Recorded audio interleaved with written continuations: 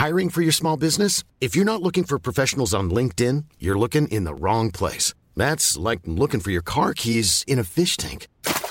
LinkedIn helps you hire professionals you can't find anywhere else, even those who aren't actively searching for a new job but might be open to the perfect role. In a given month, over 70% of LinkedIn users don't even visit other leading job sites. So start looking in the right place. With LinkedIn, you can hire professionals like a professional. Post your free job on linkedin.com/people today. Burrow is a furniture company known for timeless design and thoughtful construction and free shipping, and that extends to their outdoor collection. Their outdoor furniture is built to withstand the elements, featuring rust-proof stainless steel hardware, weather-ready teak, and quick-dry foam cushions. For Memorial Day, get 15% off your Burrow purchase at burrow.com/ACAST and up to 25% off outdoor. That's up to 25% off outdoor furniture at burrow.com/ACAST.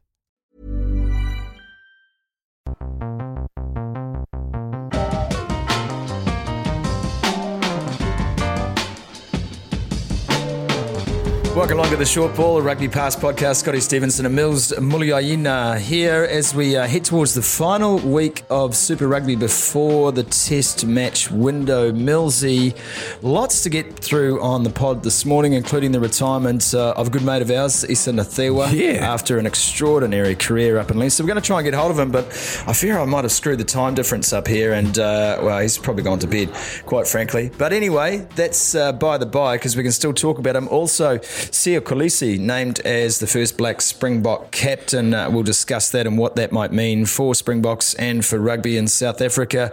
And lots more to get through besides, including the games coming up, a couple of local derbies from a New Zealand point of view, and also some of the comments recently from All Blacks coach Steve Hansen regarding sulky Sallies. Who's a sulky Sally? Sallies.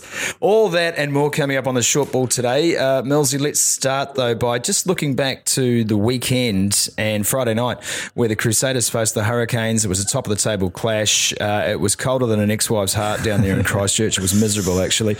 And the Crusaders came through the other side, and I thought personally it was a remarkable display of wet weather footy. Mastery of the conditions, really. And the Hurricanes seemed to have no answer, which surprised me a little bit. What about for you? Yeah, I was definitely the same. And for me, I suppose the surprising part was the pressure that some of their their key players were put under. And, they were sort of made, a few wrong decisions. But, interesting to see Razor Robinson mentioning that this is probably perhaps the best game he's probably seen his boys play. And you've got to, I think it must be right up there, because you've got to remember all the players he out through, not only injury, but suspension and things like that. But some of the guys that stood up. Massive. Oh, it was huge. So they did. Look, the thing about it for me was that they used that as motivation, because there was talk certainly around the fans and around the media, that the Crusaders wouldn't be able to live with the Hurricanes given the fact that they had a fleet of Ferraris in that back line. Well, here's a tip for you.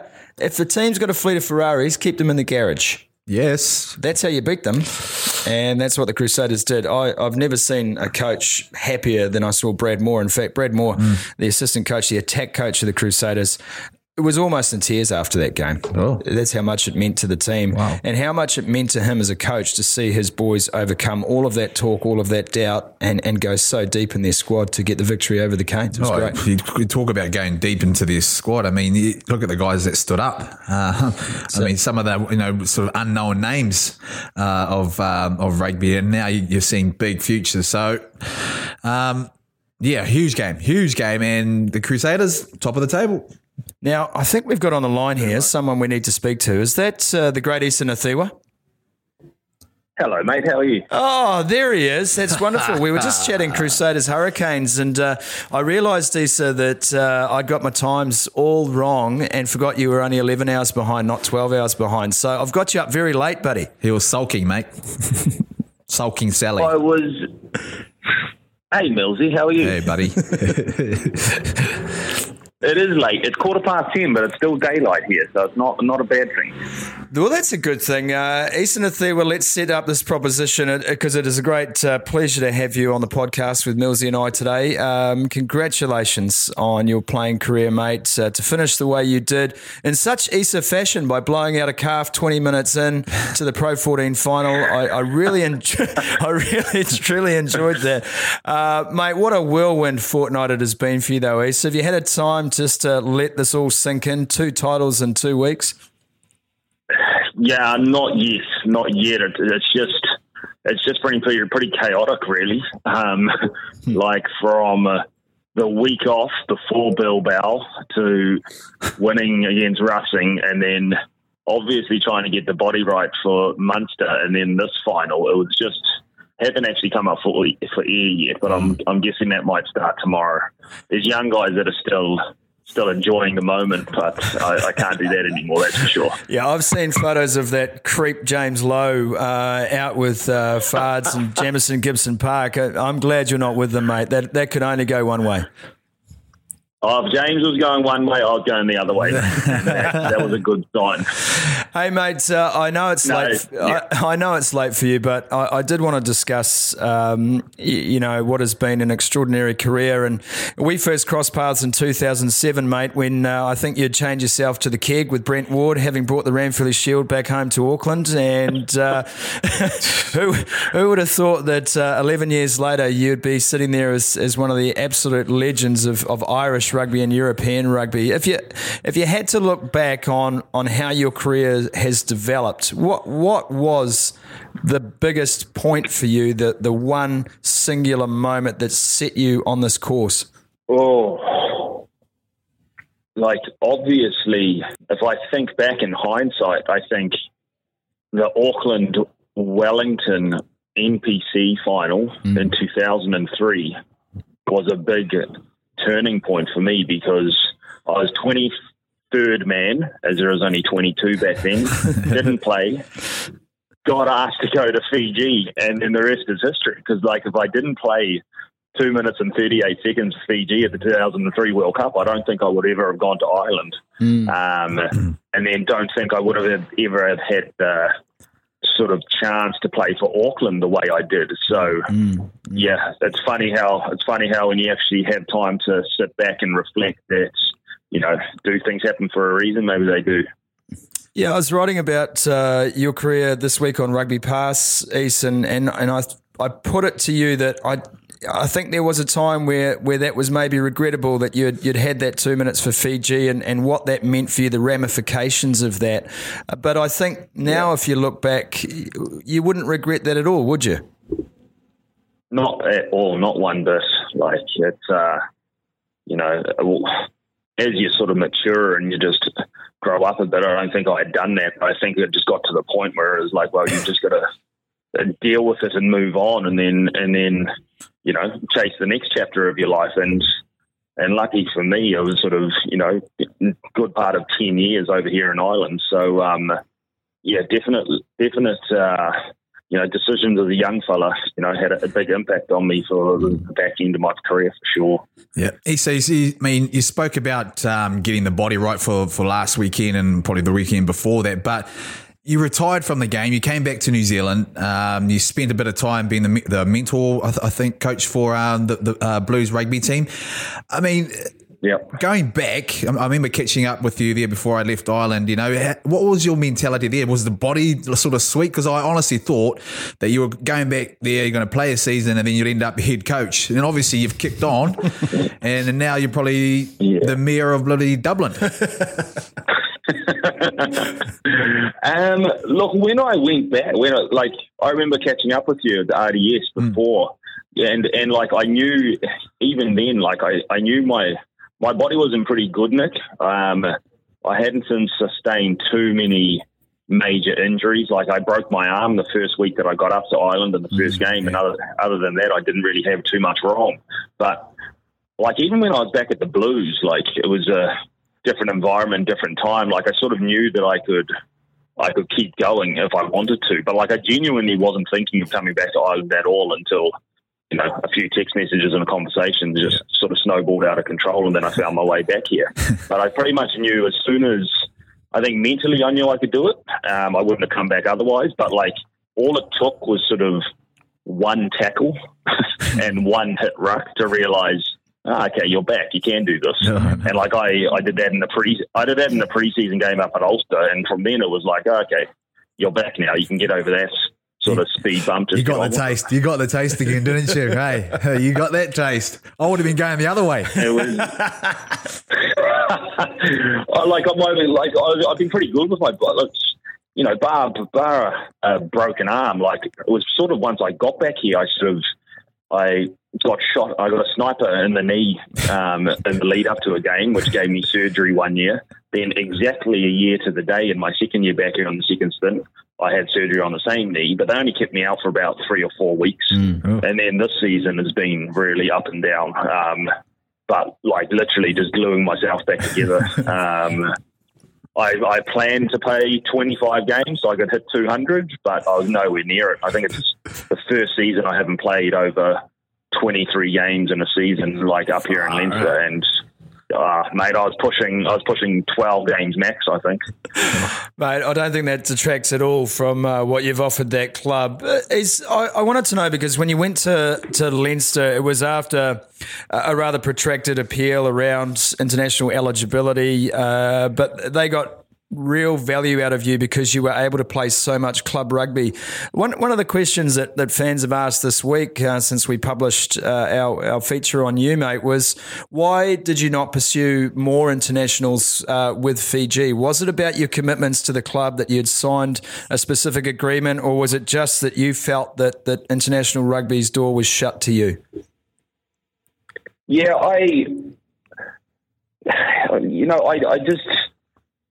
didn't really I had no special clause whatsoever. I just knew that when I signed with Michael Cheika at the time, like I think the most important time a foreigner comes, you know, into the limelight in a season up here is during the international windows, because you know it's no different to during November internationals this season and Six Nations. We're losing between 17 and 21 players from our squad.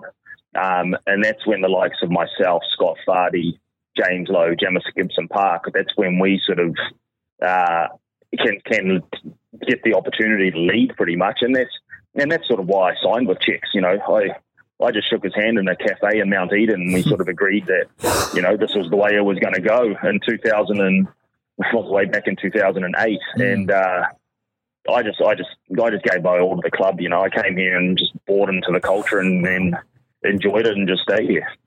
I didn't really have a massive urge to go back and play international rugby because I was enjoying club rugby so much. Well, and that's what marks you as different in so many ways, though, doesn't it, East? You know, you've always committed to the teams you've signed with or that you've played for, and it's always been about commitment. Would you call yourself an extremely loyal person? Yeah, 100%. Like it'll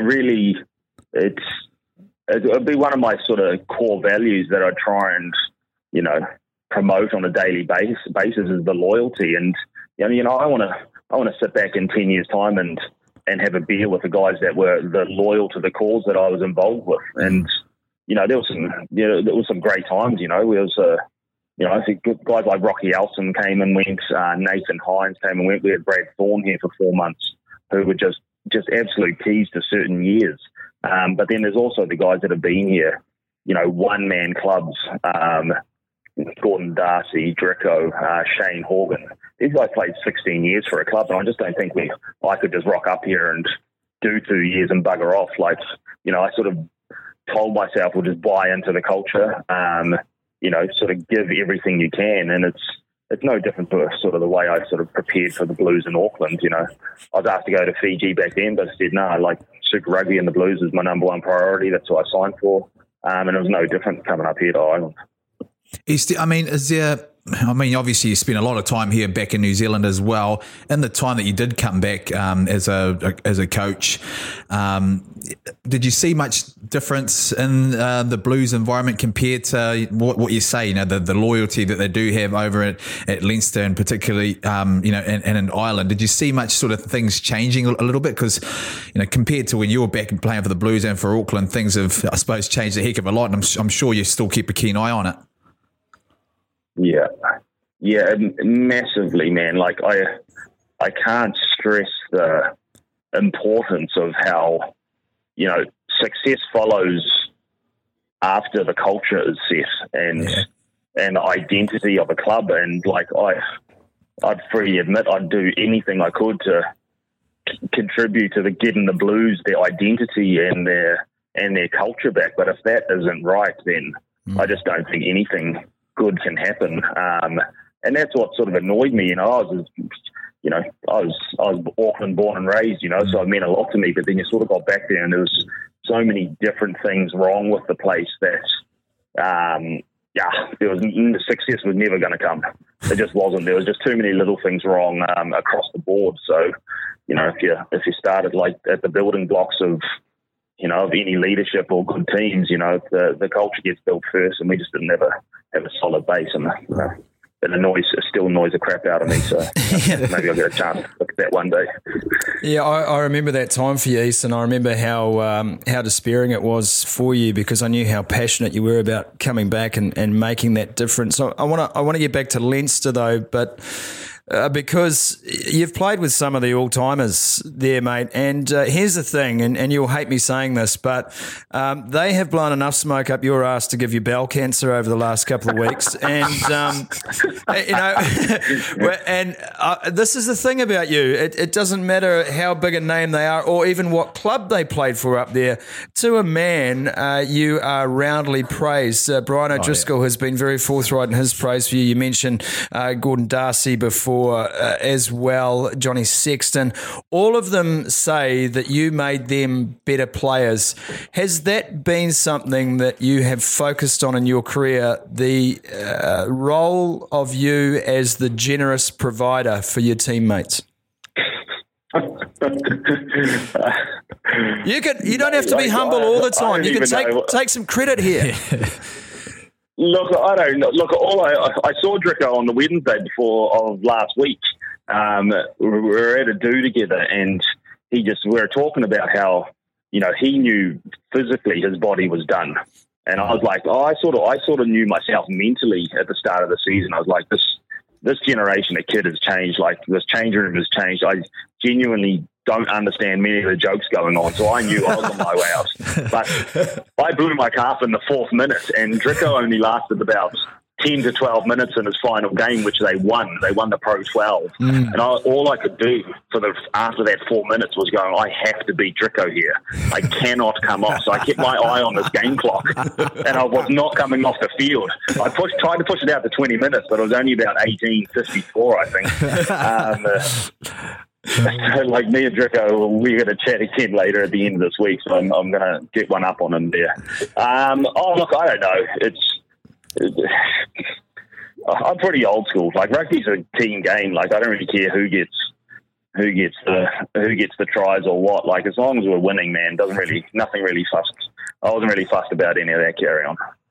I don't know. I'm not on social media, so I don't see all that carry on. Yeah, no, that's why you're hard to get hold of these days. That's for sure. Now, I'm going to wrap this up, mate, because I know you've got better things to be doing than talking to me. And also, you got to come back and call the Auckland Grammar game with me this year anyway. So I do. So, I've seen that. So you'll be back for that. Now, listen, here's the thing, Issa. You've won 4 major European Cups, plus an Amlin Challenge Cup, plus 3 league titles, plus the Ranfurly Shield, plus NPCs with Auckland. Which of your many, many, many titles stands out for you as your favourite? Oh, my time in Leinster would definitely be this double that we've just done, just because from the time that we got back here and what we had to invest to change the culture and change the shape of the club and the evolution of it. I felt like I contributed more in the last 3 years than I probably did in the 5 that we were part of the golden era, if you want to call that. So the last 2 weeks have been pretty special. But in Auckland, I definitely have to say the 2005 NPC, because it was just hands down the greatest celebrations I've ever had. And I think I was handcuffed to Brent Ward for about 3 days, which my wife reminds me to never go back to those times. And it was just such a great, it was just such a great time. Like the whole group in that 2005 team all played together, all still get along really well, all grew up together, and it was just a bloody good time. And dare I say, it was a bit of the old school days of how things all the carry on that used to go on. So that's pretty memorable too. Millsy's nodding his head here in agreement with you, East. He's nodding. What? Yeah, it was. He's another old schooler. It was like good times. Yeah, it was good times. I won't lie. It was Brent Ward as an absolute best. Hey, I'm Ryan Reynolds. At Mint Mobile, we like to do the opposite of what Big Wireless does. They charge you a lot, we charge you a little. So naturally, when they announced they'd be raising their prices due to inflation, we decided to deflate our prices due to not hating you. That's right. We're cutting the price of Mint Unlimited from $30 a month to just $15 a month. Give it a try at mintmobile.com/switch. $45 up front for 3 months plus taxes and fees. Promo rate for new customers for limited time. Unlimited more than 40 gigabytes per month slows. Full terms at mintmobile.com. Hiring for your small business? If you're not looking for professionals on LinkedIn, you're looking in the wrong place. That's like looking for your car keys in a fish tank. LinkedIn helps you hire professionals you can't find anywhere else, even those who aren't actively searching for a new job but might be open to the perfect role. In a given month, over 70% of LinkedIn users don't even visit other leading job sites. So start looking in the right place. With LinkedIn, you can hire professionals like a professional. Post your free job on linkedin.com/people today. You got to stay away from that, man. He hasn't got any better since you've been back in Ireland, I can assure you of that. Hey, Issa, mate, it remains to be said, congratulations again, buddy. We're extremely proud of you, and we know that you deserve to be held in the same esteem as many of the other greats of your generation, buddy. So congratulations on all you've achieved. Cheers, Millsy. Cheers so much. Cheers, bro. Issa Naciwa there joining us from Dublin. What a couple of weeks. Oh, man. It couldn't be, I mean, it couldn't have happened to a better bloke. I mean, yeah, you've spoken about his, 2 or so minutes for Fiji. And I remember at that time, Issa was like, he was like coming through, I just was in the All Blacks then, and I was thinking, when you look around and there's guys that could easily, go on to make the All Blacks, he was definitely one of them. And I suppose it was, if you look back at it now, it's probably a decision that perhaps, I don't know, would, peeve him off a little bit, because I reckon he would have definitely been an All Black the following year. Yeah, I mean, I think so, and I know I've spoken to Issa about this in the past, and I think there were probably moments when he was younger where there was some regret, and there were some people who responded to my column this week on Issa, why didn't he play more for Fiji? He could have offered Fiji plenty. I think he answered that there. That's what he was. And there was a time when he was young. Remember, he was 20 when he played that 2 minutes in the 2003 World Cup against Scotland.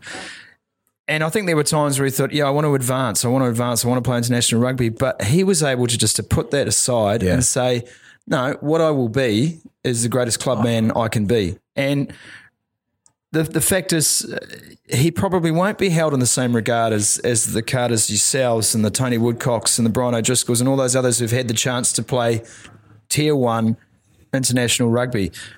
But I put to you, Millsy, that there'd be no player who would begrudge him the honour of being held in the same esteem. Oh, I'll tell you what, there'll be players that know, international players that will say that he is right up there. Yeah, amongst the public, he perhaps won't be because he didn't play as much.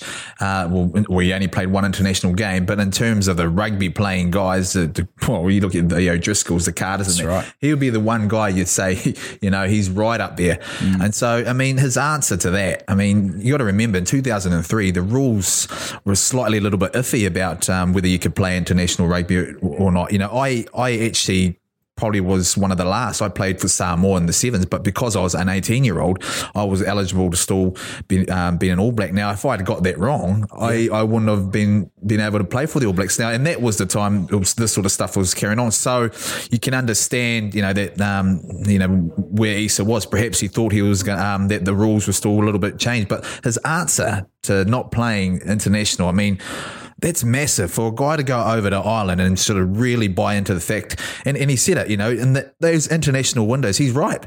That's when the big international guy, the big sort of not local guys, that's right, have to step up. Yeah, and he's done that for what 10 years. That's right, and he's massive. And for those people that haven't been over to Dublin and watched Leinster play, he is an absolute god in that city. Absolute god, and that's why, because he's absolutely loyal. He plays with his heart on his sleeve, and he's just committed to the cause. Yep. No, he's a champ. That is for sure. Look, we've got to move on to the Springboks team was announced night before, and wonderful news. Sia Kolisi, captain of the Stormers, being named the first ever Black South African captain. He's there on merit, for starters. He is an outstanding leader and an outstanding player. And, I think that's important for the traditional viewer of South African rugby to know that you have an outstanding leader there, regardless of race, creed or culture. Sia Kolisi's story is an incredible story of coming from nothing to be revered by all in this game. And it's a uniquely South African story. And I think that this could be a genuine turning point for the race ructions that continue to plague South African rugby. I hope it is. What do you think the announcement of Sia as captain will do for the Springboks and for their fans and for the tensions that remain unresolved in the sport? Oh, look, I think it will go a long way. I think it will go a long way into hopefully settling down some of those tensions. You've just mentioned it, Suma. First and foremost, he is the out and out, he deserves to be there, the best player in that position. And then, we spoke about it before we came on, that he was destined to become a leader one day. And now he is the Springboks captain. And so it ticks all the boxes. It ticks the facts that, yes, he deserves his position, so he's not part of the quota that has to be out there, what you'd call it. And secondly, he's an out-and-out good man and a great leader, and he's shown that in the past with the Stormers. So I think it will go a long way into hopefully settling those tensions. Yeah, obviously my mother's South African and I spent a year in South Africa in 1995 of all years, which from a rugby point of view for South Africa was a pretty big year. And, I had the pleasure of attending a wonderful school called Woodridge College in the East Cape, just outside Port Elizabeth. It was a mixed race, private Anglican school, one of the pioneers of its type in South Africa. And I remember watching that World Cup final in 1995 and thinking, I'm ready to go and fly the Kiwi flag from the flagpole after this. And, of course, Joel Stransky had other ideas. Yeah. And I remember walking into the dining hall. And, bearing in mind, this is 1995. This is 23 years ago, whatever it is, 24 years ago. And I walked into the dining hall, and I'll never forget this. The whole school stood up and sung Shosholoza, which was South Africa's theme song for the tournament. And I think they would have sung that for 20 minutes until I had half ingested the terrible spaghetti bolognese that was on offer that night. But I will never forget it. I will never forget that moment, nor will I forget the next 6 months of my life there, where this country had an incredible outpouring of harmony, understanding, jubilation, the outlook of a rainbow nation.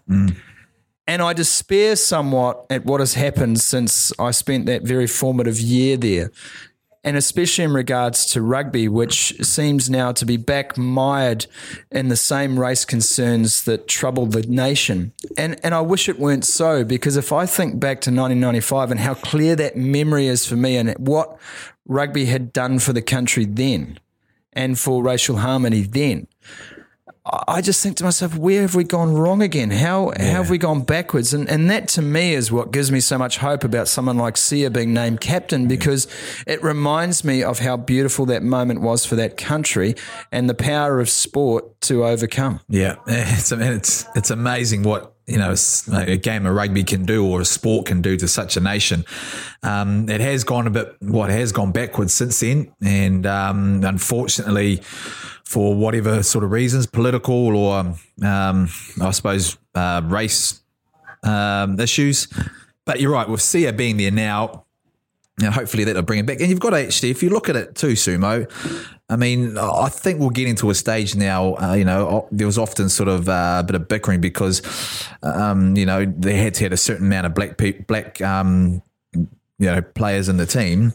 But you're actually seeing those players now starting to stand up. So there is merit for them to actually be there. Whereas before, perhaps you'd go, well, there's a guy sitting on the bench, that deserves to be there ahead of him because he's simply a better player. Now we're actually seeing a lot of those players coming forward and taking those positions. And why are we seeing that? Because we've had policies in place of inclusion that allow these players the game time that's invaluable to take them from promising players to first choice starters. I think it's remarkable to watch South African rugby teams now and see the spread of culture, the spread of race throughout those sides, and every one of them standing up and adding to teams. This is the reality of. I'm not going to lecture here, and I know South Africans hate being lectured on their politics and their society, and I'm not intending to do that. No. Even though I have a pretty strong connection to the country, what I'm trying to say is that we can only hope that South African rugby gets better through this and stronger. And I think Sia will add that togetherness that I believe has been missing for a long time. I no doubt believe they will get better. I definitely believe they will get better having this, and having a man of such stature. He's an incredible person. I've never met him, but the things that you hear amongst the players is just sensational human. Millsy, we've got to move on from Springboks to All Blacks. An extraordinary week, I've found it from an All Black point of view. First of all, going right back to the team naming, where after the team was named, Steve Hansen chose to say Brad Shields probably would have made the All Blacks had he not decided to go to England, which I found an extraordinary thing to say. And I know why, because the message Steve Hansen was trying to send is that for all you young players thinking of jumping ship, don't do it. So, I mean, it was a party political broadcast on behalf of New Zealand rugby. But I felt very sorry for Brad Shields, who I don't think needed to be thrown under the bus like that at the time, because I don't know, that just stuck in my craw, that comment. This week, after the first All Black camp and some of the coaches grumbling that it was very disruptive leading into what is a crucial game of Super Rugby, Jordan Taufua injured, Tim Perry injured from a Crusaders point of view alone. Mark Hammett has come out and said, it's very disruptive having these camps. They're in another one at the moment. I know that the Crusaders feel that it's very disruptive. We know that Chris Boyd feels like it's very disruptive. We can only assume Dana feels it's kind of disruptive, although he's probably got a few less players to worry about than most. And the only one who's come out and is really comfortable with is Colin Cooper at the Chiefs, or at least outwardly he's comfortable with it. Steve Hansen then says, no need to be sulky Sallies. And I'm not taking him out of context here. I know he wasn't calling anyone specifically a sulky Sally, but he was making the point of you just got to get on board. We've all agreed to this and stop your complaining. How do you feel about the All Black coach taking players out of a round-robin competition for camps in the first place, but then saying to people who are just being honest and saying it is disruptive, shooting down those comments? Look, I don't know. I'm of the opinion that they need the players out in some way. You got the Steinlager series coming out, and there's an obvious need for those guys to get into camp and start preparing. You can't come into a test series and prepare, name the team and then prepare that week and lead into a first sort of game against the French of a 3-test series, right? Did you ever do that in your career? Yes, I did. And we sucked.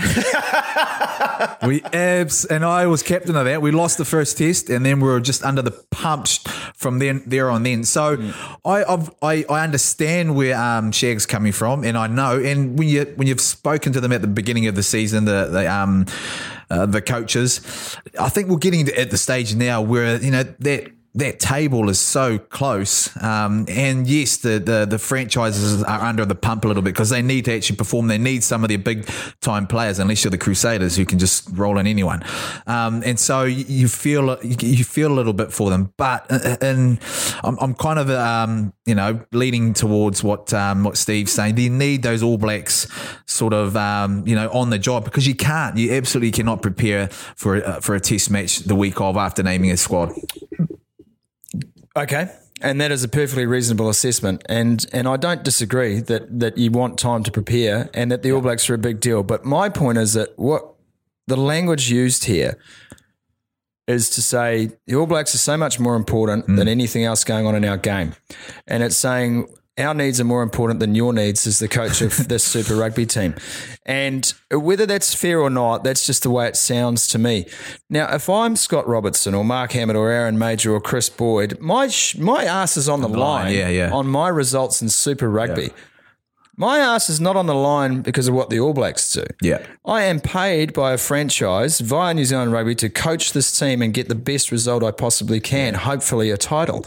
And these sorts of moments to those coaches are very important moments leading into big derby clashes with their key players out for another team. I think that while they all say, yes, we need to paddle the waka for those international listeners, the canoe the same way, and by and large they do, purely because they've got no choice, I think there's still a point where you have to have some empathy for their plight as well as the coaches of the 5 teams from which you are picking your players from. Yeah, I definitely have some empathy for a lot of, all the Super Rugby franchise coaches, because you're right. At the end of the day, their ass is on the line. If they don't perform, if they don't make the playoffs or this and that, and they get sacked. They're gone. They literally are. But you got to look at it now too, man. How important is how you recruit now?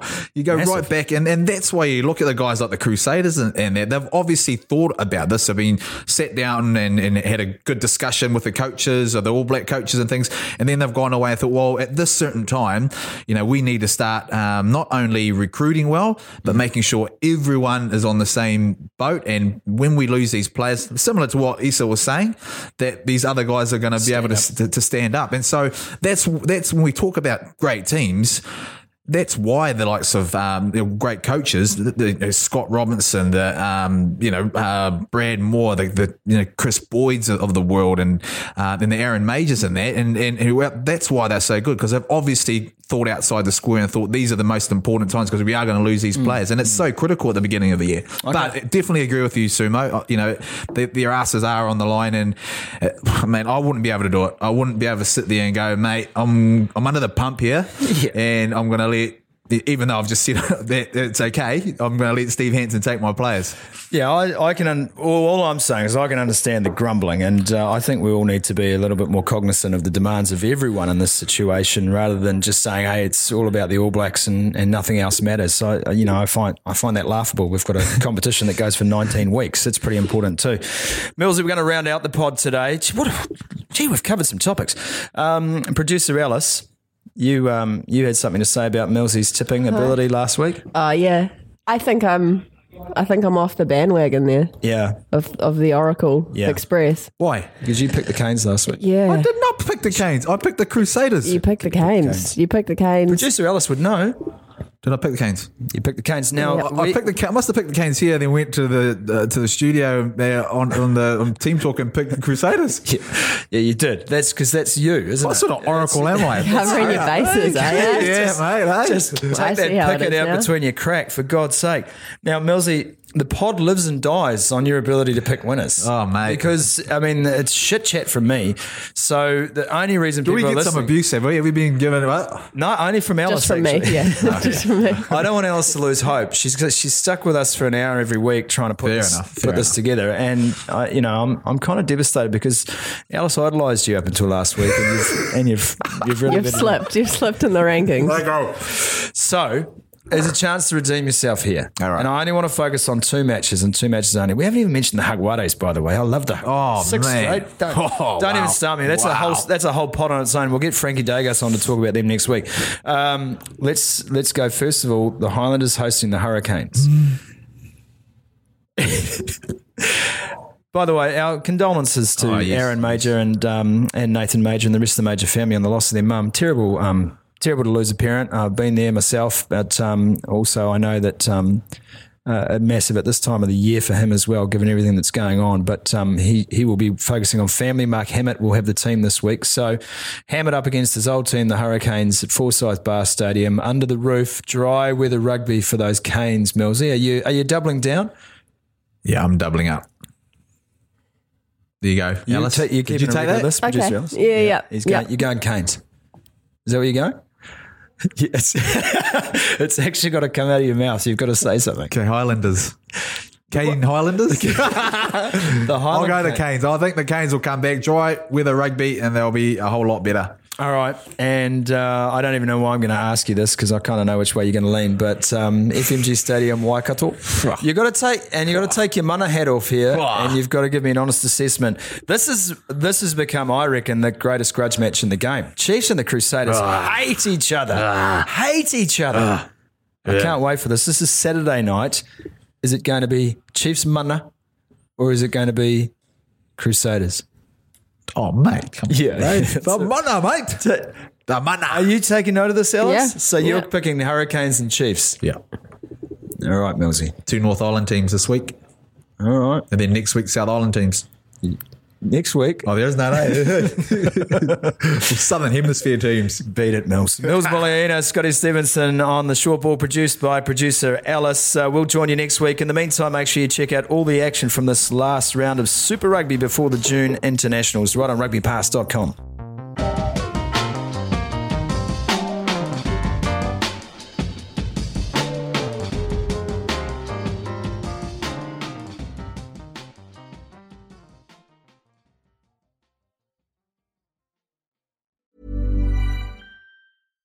When you make decisions for your company, you look for the no-brainers. And if you have a lot of mailing to do, Stamps.com is the ultimate no-brainer. It streamlines your processes to make your business more efficient, which makes you less busy. Mail checks, invoices, legal documents, and everything you need to keep your business running with Stamps.com. Seamlessly connect with every major marketplace and shopping cart. Schedule package pickups and see your cheapest and fastest shipping options from different carriers. With rates up to 89% off USPS and UPS rates. And with the Stamps.com mobile app, you can take care of mailing and shipping wherever you are. Make the same no-brainer decision as over 1 million other businesses with Stamps.com. Sign up with code PROGRAM for a 4-week trial, plus free postage and a free digital scale. No long-term commitments or contracts. That's Stamps.com. Code PROGRAM.